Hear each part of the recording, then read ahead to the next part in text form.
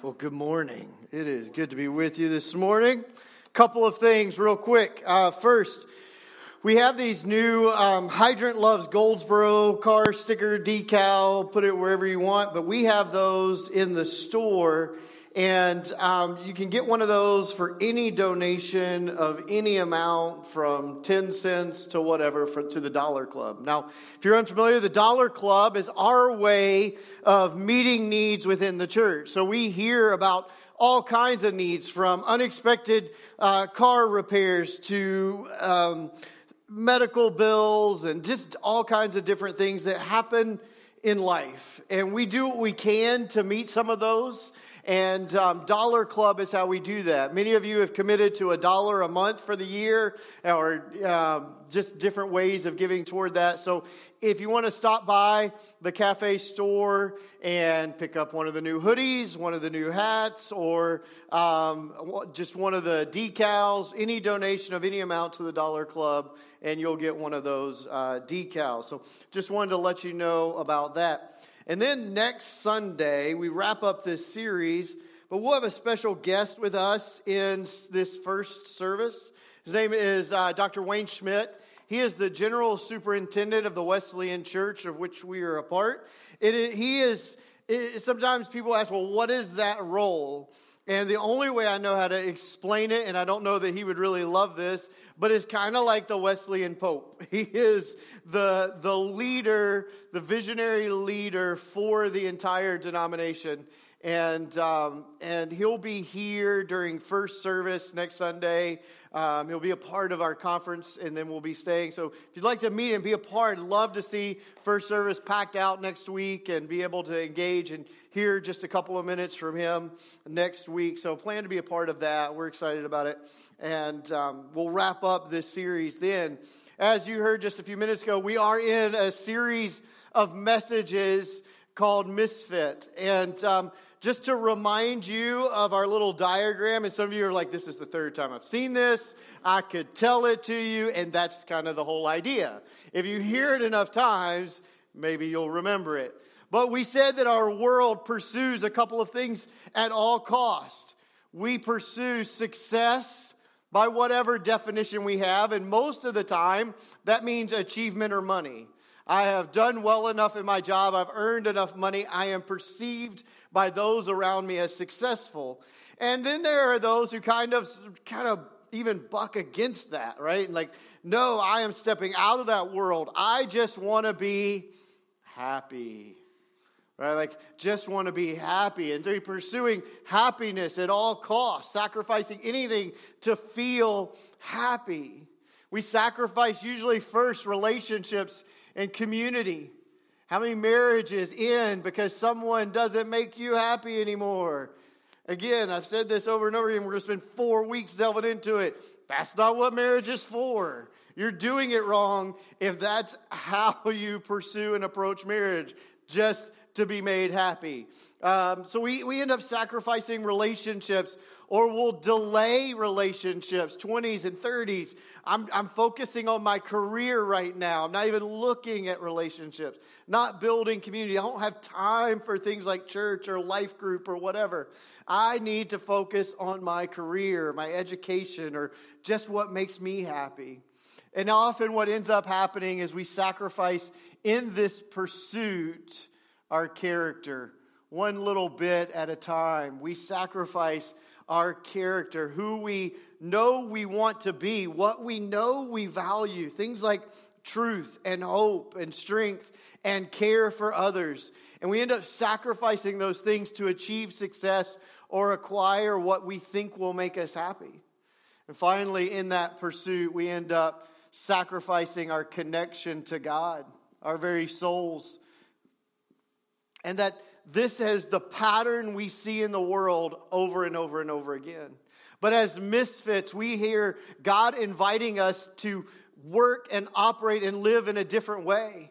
We realize that life is really found in a connection with God. We were created to connect with Him, to walk in the cool of the evening with Him, to find our identity, our strength, our purpose in the one who created us. If we try to find that source of strength and identity, of love, of purpose, if we let anything else tell us who we are, we end up in this self-destructive pattern trying to prove to ourselves and the world that we are worthy of being loved.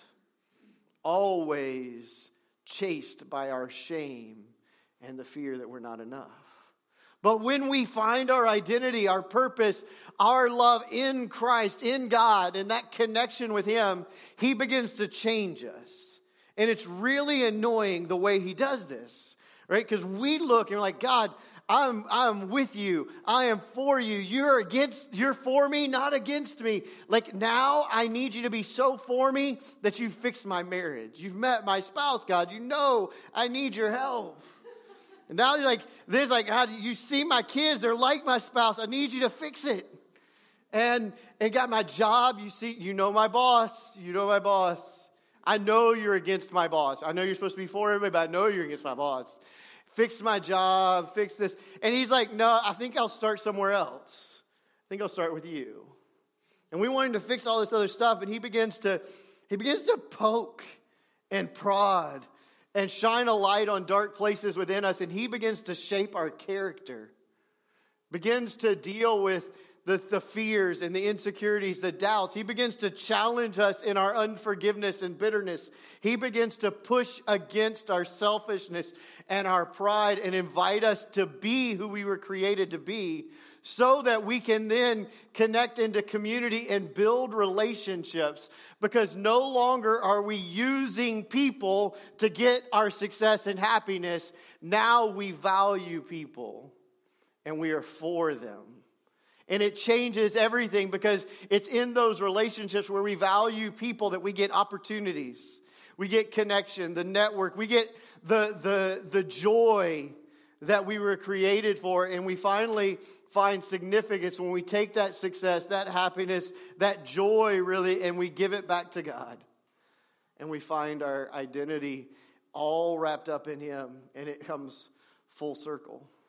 But there are ways that we kind of self-sabotage in this process, and they work together. It's really kind of interesting to me.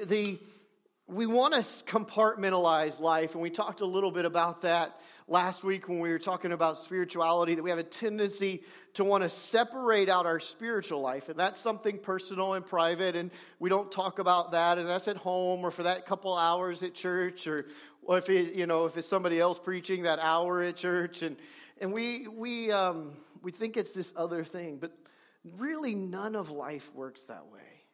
You can't compartmentalize it. We are whole people. And what we find is that our lives tend to work like a bicycle wheel. And this bicycle wheel is rounder than this one, but you get the idea. And our spiritual life is a spoke in that wheel. And our physical health is a spoke in that wheel. And our finances are a spoke in that wheel. And our relationships are a spoke in that wheel. And our emotional health and our mental health are all spokes in this wheel. And I don't know if you've ever owned or ridden a bicycle lately that has spokes in the wheel, or maybe a motorcycle that the wheel has spokes. But they work together to make the wheel roll true, is what it's called. And what happens is when one spoke gets loose, it starts to affect the spokes around it, and other spokes get loose. And when the multiple spokes get loose in a wheel, the wheel wobbles, and it won't roll true. But when you get them all tight, just right, then the wheel rolls true. And the same is true in our life.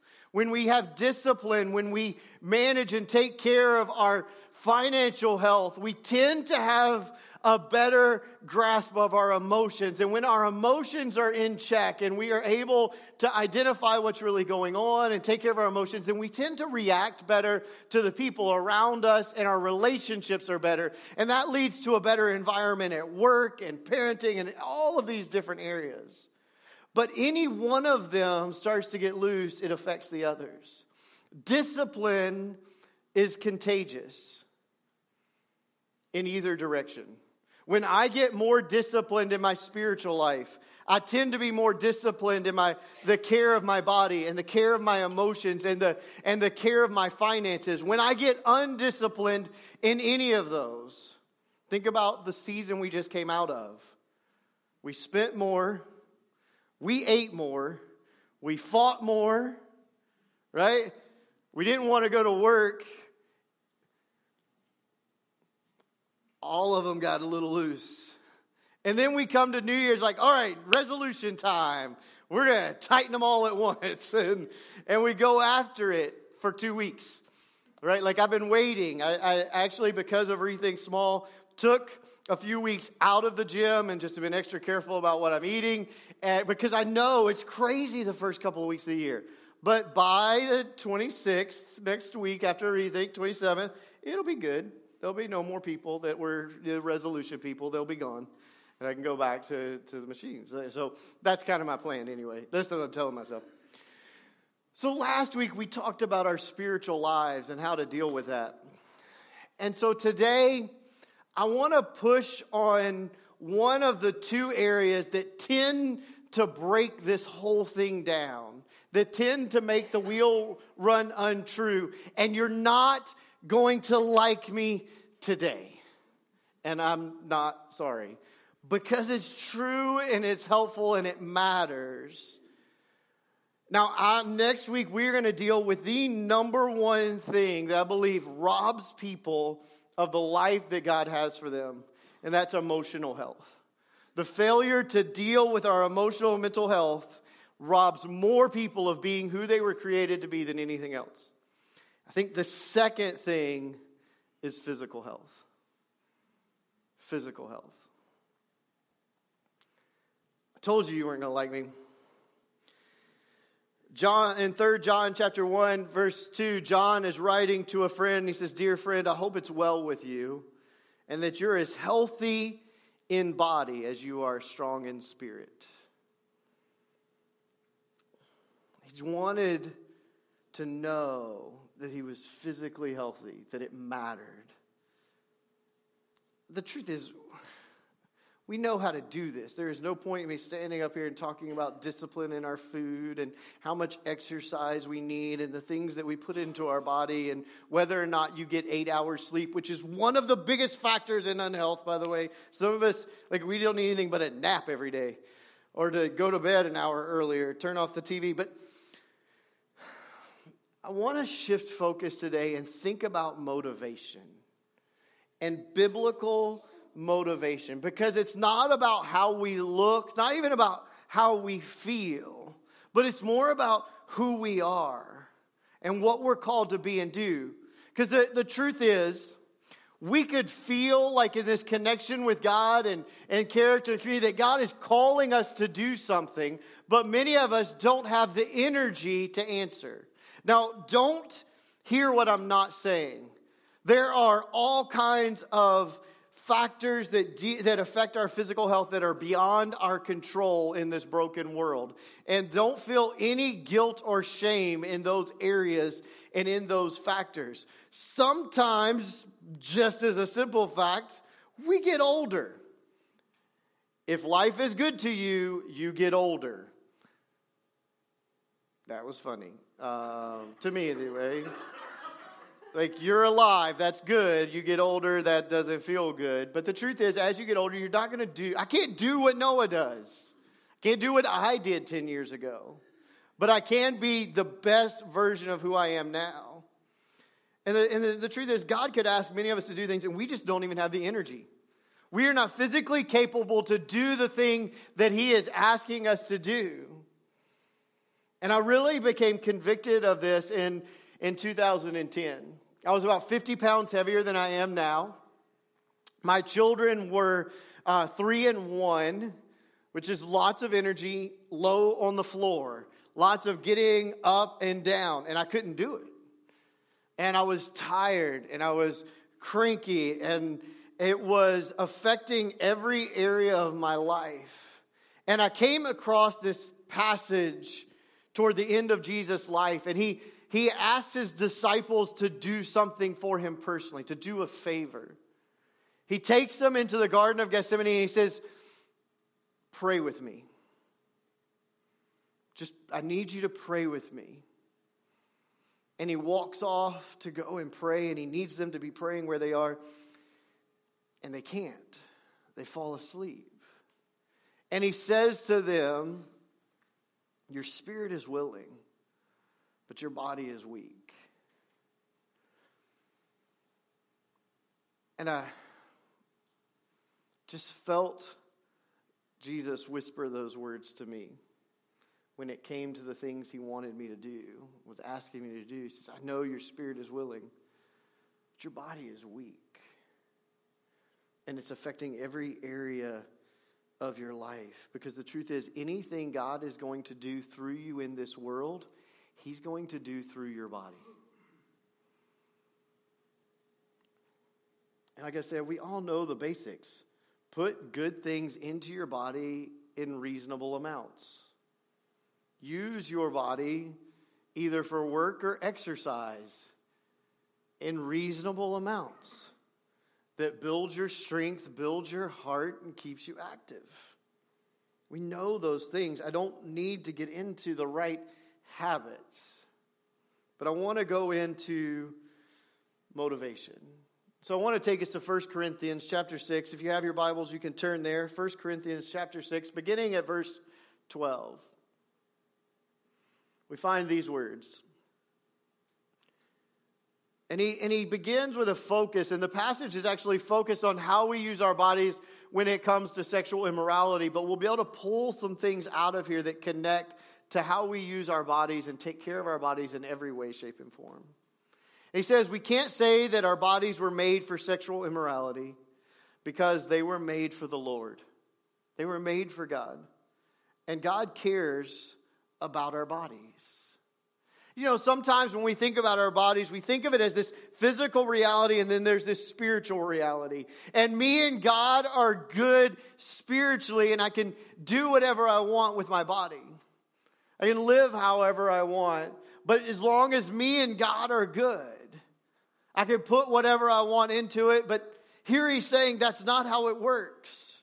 God cares not just about your soul or your spirit or some kind of unidentified part of you inside of your body. He cares about your bodies.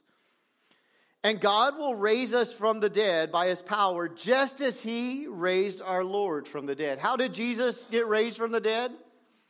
Physically. His body was raised from the dead. It's a new body. It's called a resurrected body in Scripture. It's kind of your body 2.0, but it's still your body. He says, don't you realize that your bodies are actually parts of Christ? In other words, they're connected to the body of Christ. Should a man take his body, which is part of Christ, and join it to a prostitute? Never. And don't you realize that if a man joins himself to a prostitute, he becomes one body with her? For Scripture say, the two are united in one. But the person who is joined to the Lord is one spirit with him. Run from sexual sin. No other sin clearly affects the body as this one does. For sexual immorality is a sin against your own body. And that matters to God. How we treat our bodies, what we do with our bodies, matters to God. He said, don't you realize your body, not your soul, not your spirit, not your mind, your body is the temple of the Holy Spirit. We talked about this, kind of diagrammed it out, that the first temple is the Garden of Eden, the place where the divine and the human interact and intersect. And then there's the tabernacle in the desert, and then the temple in Jerusalem. And then when Christ is raised, now your body is the temple of God, the place where the divine resides. His home on earth, his place to connect with you is in your body. because the Spirit lives in you and was given to you by God. You do not belong to yourself. You do not belong to yourself. For God bought you with a high price, so you must honor God with your body.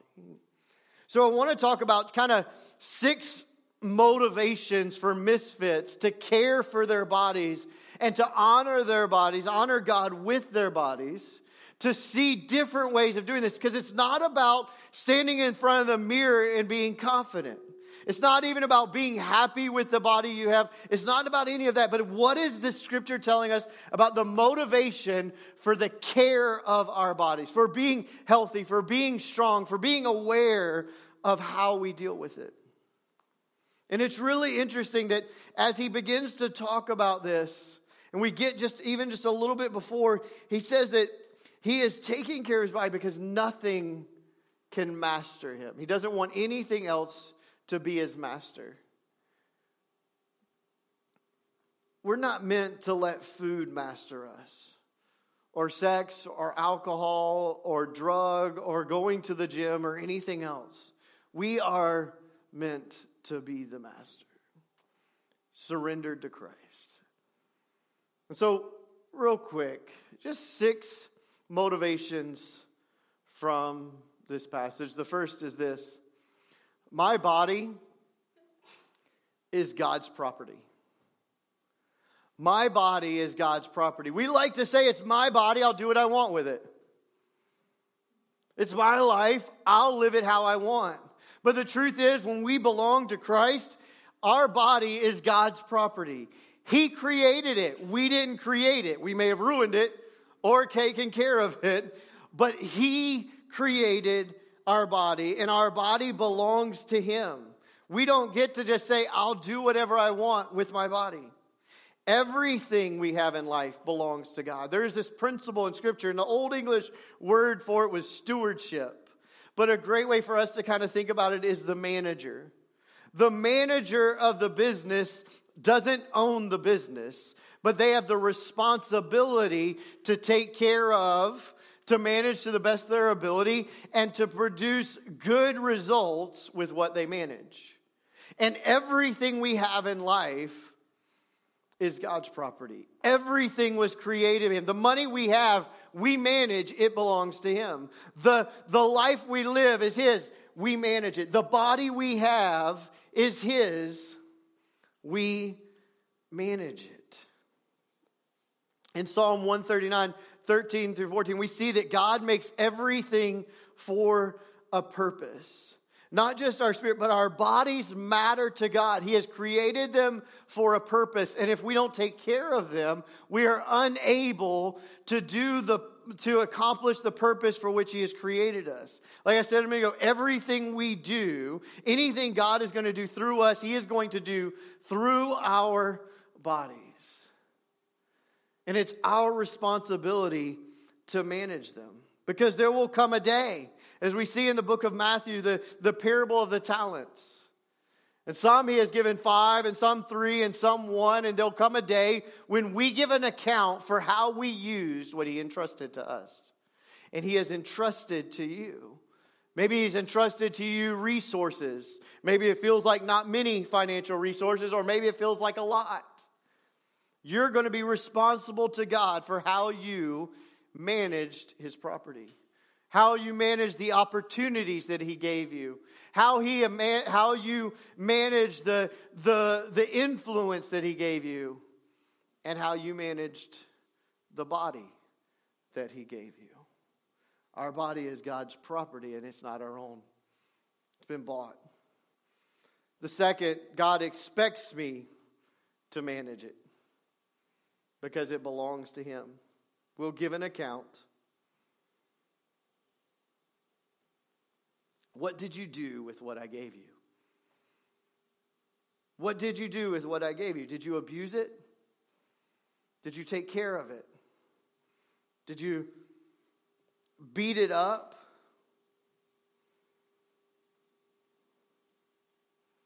Did you put good fuel in it?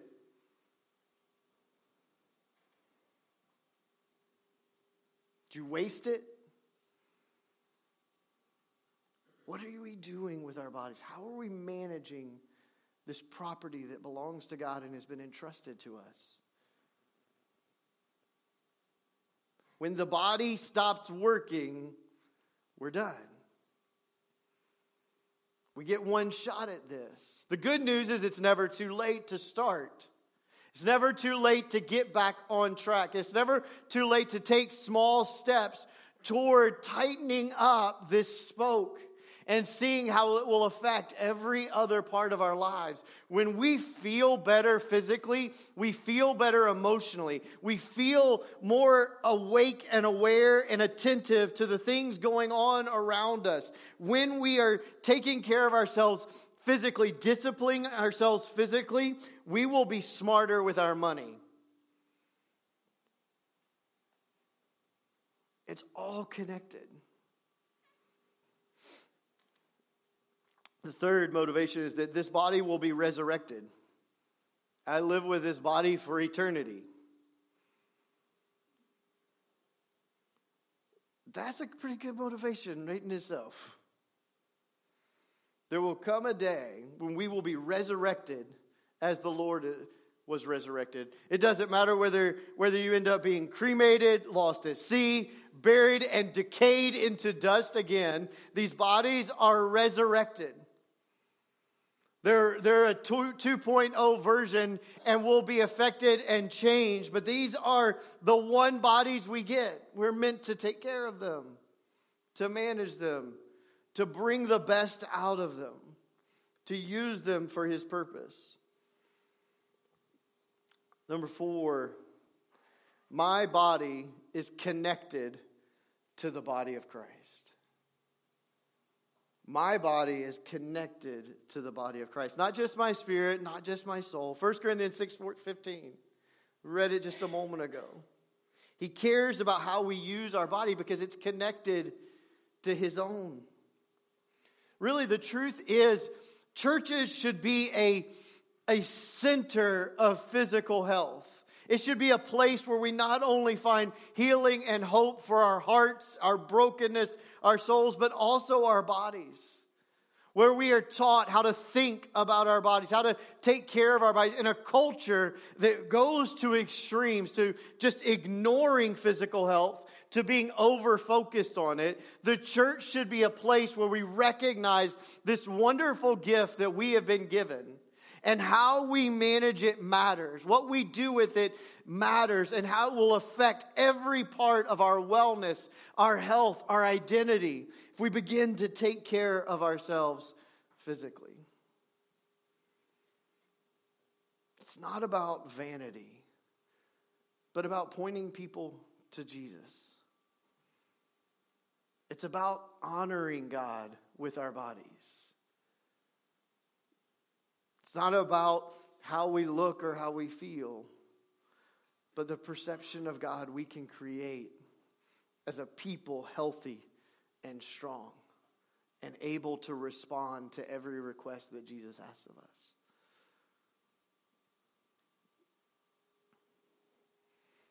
I know, this is convicting, isn't it?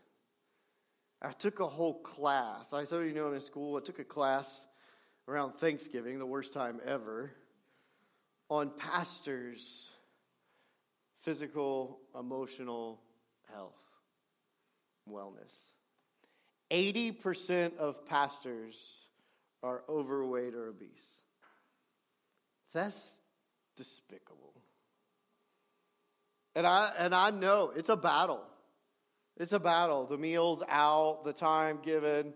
Do you feel like exercising? Time away from family to go do that? Do I get up in the morning early? Do I do it at night? Do I find other time?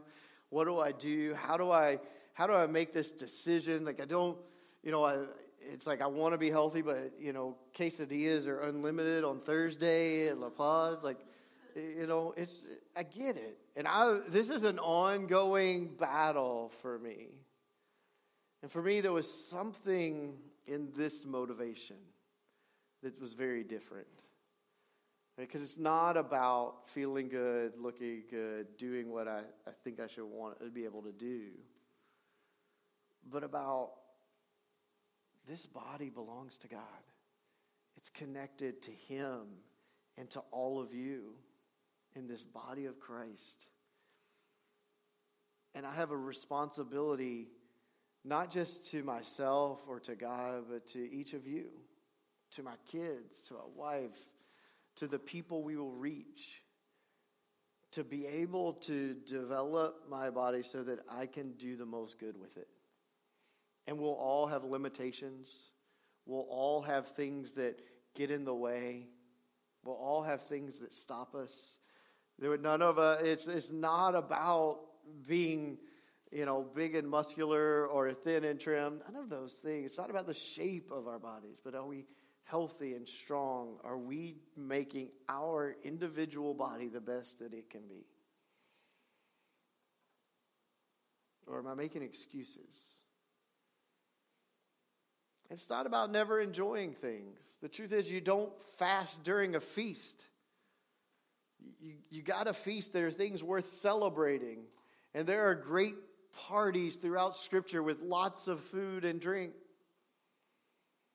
Those are a part of it. But it's how do I live in this rhythm connected to God in my body? And it was just this wake-up call for me. That this is important. And it matters. And it will help me to be who he created me to be. To be able to do the things that He created me to do. And it's not about what anybody else thinks, but what is God saying here? Because, and this is the next one, the Holy Spirit lives in my body. Not just in my heart. I really hate have you accepted Jesus into your heart? Are we making this mess up? I hear surrender to Jesus. I hear being born again. I hear dying to Him. What is this in my heart mess? The Holy Spirit lives in my body, in all of me, in all that I am. It's all this one wheel spinning around, either rolling true or wobbling all over the place, getting ready to cause me to crash. He lives in my body. It is the temple of God. That's where this kind of cultural language, my body is a temple, but it's not like a temple for me as some kind of God. It is the temple for the Holy Spirit, the place where we interact with Him. How would you have reacted if you pulled up this morning and there was somebody outside painting graffiti on the walls of the church? How would you have felt if there was somebody throwing rocks through the windows? Or kids, what would you have done if there were kids running with permanent markers drawing on the walls? You'd stop it. You'd be angry. You don't treat God's house that way. Every time I eat a whole pizza by myself, I'm vandalizing the body of Christ. Every time we drink too much, we're vandalizing the body of Christ. Every time I refuse to exercise that. My heart rate goes months without being elevated. Or it's only elevated because I got up out of the chair. And I haven't done that enough. If the only iron I'm pumping is that fork, I am vandalizing the body. I am vandalizing the temple of God. It's no different than the graffiti or the rocks through the windows.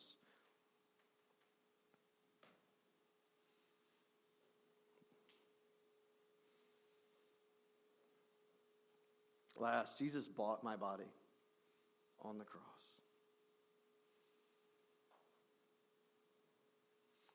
The cross tells us how much our bodies matter to God. He allowed His to be broken, bleeding, beaten, crucified to redeem ours. And we are called to honor God with our bodies. Romans 12, chapter 1 tells us from Paul how to do this. He says, take your bodies, your everyday, some versions say your everyday, ordinary lives, everything about it, and lay it down as a living sacrifice to God. The problem with living sacrifices, they can get up off the altar, and we run. We don't want to lay down our lives. We don't want to lay down our bodies. We don't want to surrender. God, this is my body. I'll do what I want with it. I'll eat what makes me feel good. And I'll eat to feel good or to feel better. When I feel bad, when I feel happy, I'm going to eat because that's what I want to do. I'm going to sit here.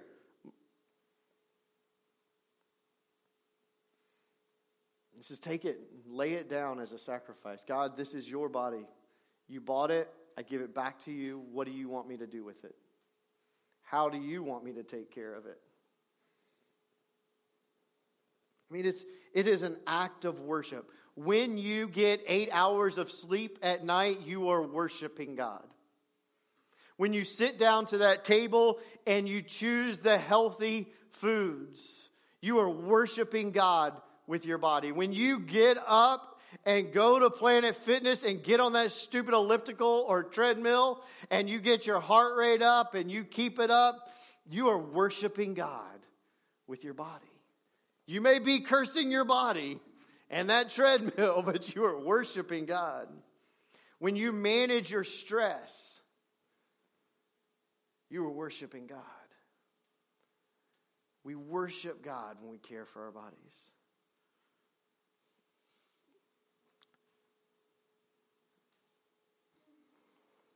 One last thought. In John chapter 5, there's a story of a man who has been broken, his body broken for like 38 years. Whole life he's been sick and broken. And Jesus comes across him and Jesus asks him a question. 38 years, not well, broken body. Do you want, or what do you want from me? Do you want to get well?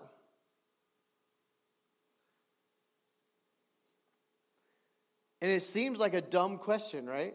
Well, of course, I want you to fix it. And some of us, we come to these moments, right? We know, like, man, I not take care of my body. And he looks at us and says, well, do you want to get well? Do you want it to be different? And if we're honest, some of us would say, no way. That sounds too hard. I'll keep feeling like this. No energy, tired, hurting. You know, I have 2 herniated discs in my back and a couple degenerated ones. I recently bought one of these things that's supposed to help me in 2 weeks to begin to fix my posture, which will really help. So we'll see how that goes. Because I have a tendency to do this. And when I'm sitting to do like this is terrible. But one of the things I realized, 10 pounds of extra weight is 70 pounds of pressure on my spine. Losing 10 pounds makes my back feel a lot better. And I can blame the disc and say, oh, I've got a bad back. I've got a bad back. I can't do this. I can't do that. But half of it's my own fault. Right? I can make it better with his help if I want to. And he asked us, do you want to get well? Do you want to get well? Do you want to tighten that spoke and see what will happen in these other areas of your life?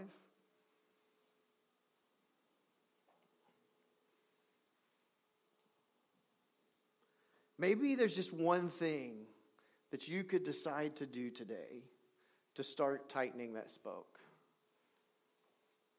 You want to give one? I'll give you one that will ruin every meal you eat.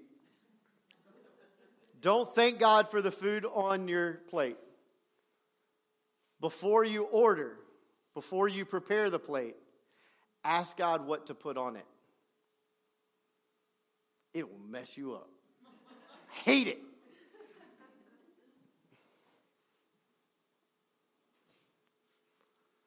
That one right there is enough. We can go home. Maybe don't make any changes to what you eat. But go download the MyFitnessPal app and just track it. Just track it. You put the item in, scan the barcode, and it'll tell you how many calories are in it, and track it. Track it for 1 month without making any changes. I guarantee you'll make changes. I realized I was eating more in one meal than I should have eaten in 3 days.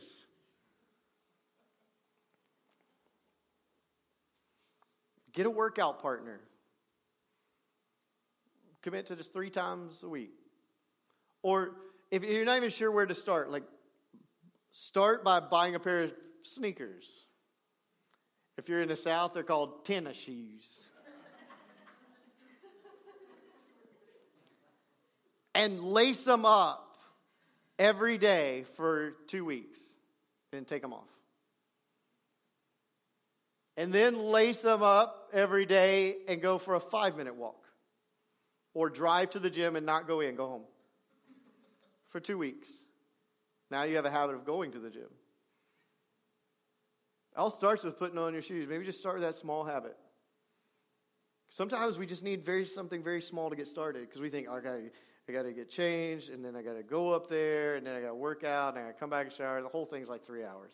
I don't have that time. And we just don't. But if you're just going to drive there and come back, you don't even have to shower. I mean, I guess if it's summertime and 115 degrees, you walk outside and you got to shower. We just all stink in the summer in the South. I'm kidding. Commit to a 30-minute walk 3 times a week. Years ago, when we had little ones, Anita started this because we were both at about the same time started. If you saw pictures from 2010, I tried to get rid of all of them I could, but she would take the baby monitor outside and walk around the property of our house, small house, just walk around it for 30 minutes, and then started to run around it for 30 minutes. Now she's doing some high-intensity 30-minute kick-your-butt workout every day. I don't know. It's remarkable. But it all started with just taking the baby monitor outside and walking around the house. See your doctor for a physical. If you're 30 years old and you are not having a physical done every year, you're asking for trouble. You're asking for trouble. I didn't even know. My vitamin D went way down from last year to this year. Little simple thing that makes a big difference. Track it. Be there. Once a year. Set a goal. One small goal. A goal that's good, has clear definition and a time limit, and it's achievable. Don't say like, I'm going to lose 100 pounds in the next 6 weeks. Because you're not. You're not going to lose 50 pounds in the next 6 weeks. But you can commit to 18 30-minute walks in the next 6 weeks. It's measurable. You can check it off a list and it's a timeline. And if you get down to the last 18 days and you haven't done any, you better get to walking. Maybe you just decide to stop accepting your own excuses. Not strong enough. I'm too young. It's too bad. I hurt too much. I can't because of this, that, or the other. You're right. Whether you believe you can or you believe you can't, you're right. You will prove yourself right. You can't make excuses and progress at the same time. It's not the way we're designed. You can only make one or the other. You say, well, maybe I can't get out and do the exercise yet. Well, you can control what goes on that plate. It's a place to start. You can control whether or not you make that doctor's appointment and do the things that he suggests. You can start somewhere. For some of us, it's just walking by the cookie basket. Or maybe you're like, we start at lunch because I need one more cookie, please.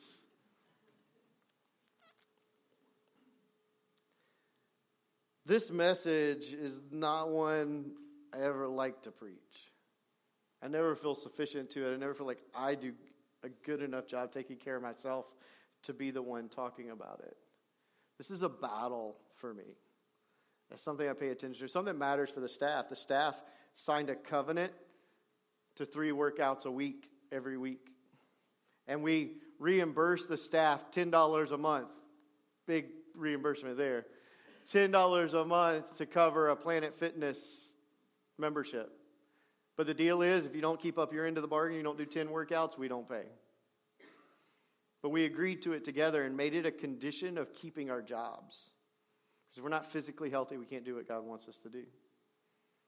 We have conditions on emotional health, spiritual health, family health, vacation time. All these things are mandated in how we live our lives.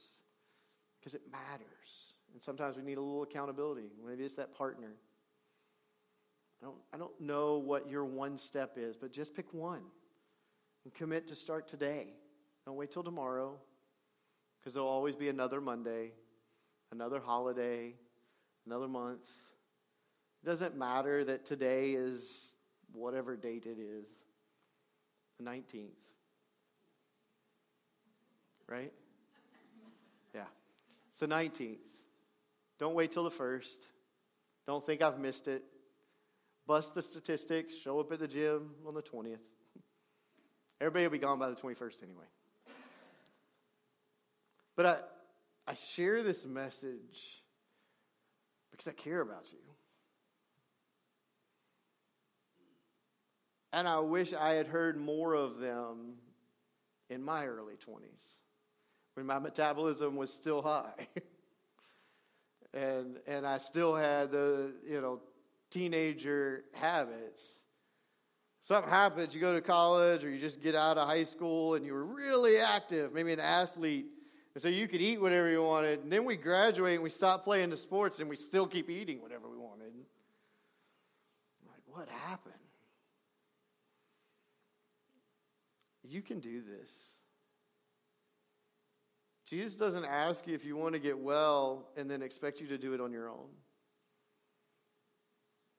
His Spirit is in you. The same one that gave Jesus the power to do every miracle he did. And you may feel like it's going to take a miracle. But he'll help you. He'll be with you. Just ask him, what do you want me to eat today? Don't blame me when you don't like the answer. Let's pray. Father, I thank you for my friends here. I thank you for the bodies that you've given us, that they still are alive, breathing, hearts beating, minds working. Would you speak to us? Comfort those who need to be comforted. Convict those who need to be convicted. Challenge those who need to be challenged. Help those who need help. And God, may we depend on you. May we give our bodies back to you. See them as the gift that they are. To be managed, to be cared for, to be developed. That we might be the best that we can be. Created. Be who we are created to be. And do the things that you created us to do. We ask this in Jesus' name. Because we need your help. Amen. Amen. Go enjoy a homemade cookie on your way out. Yeah. I love you. I believe in you. If you need some accountability on the one thing, shoot me a message. I'll ask you about it in 2 weeks.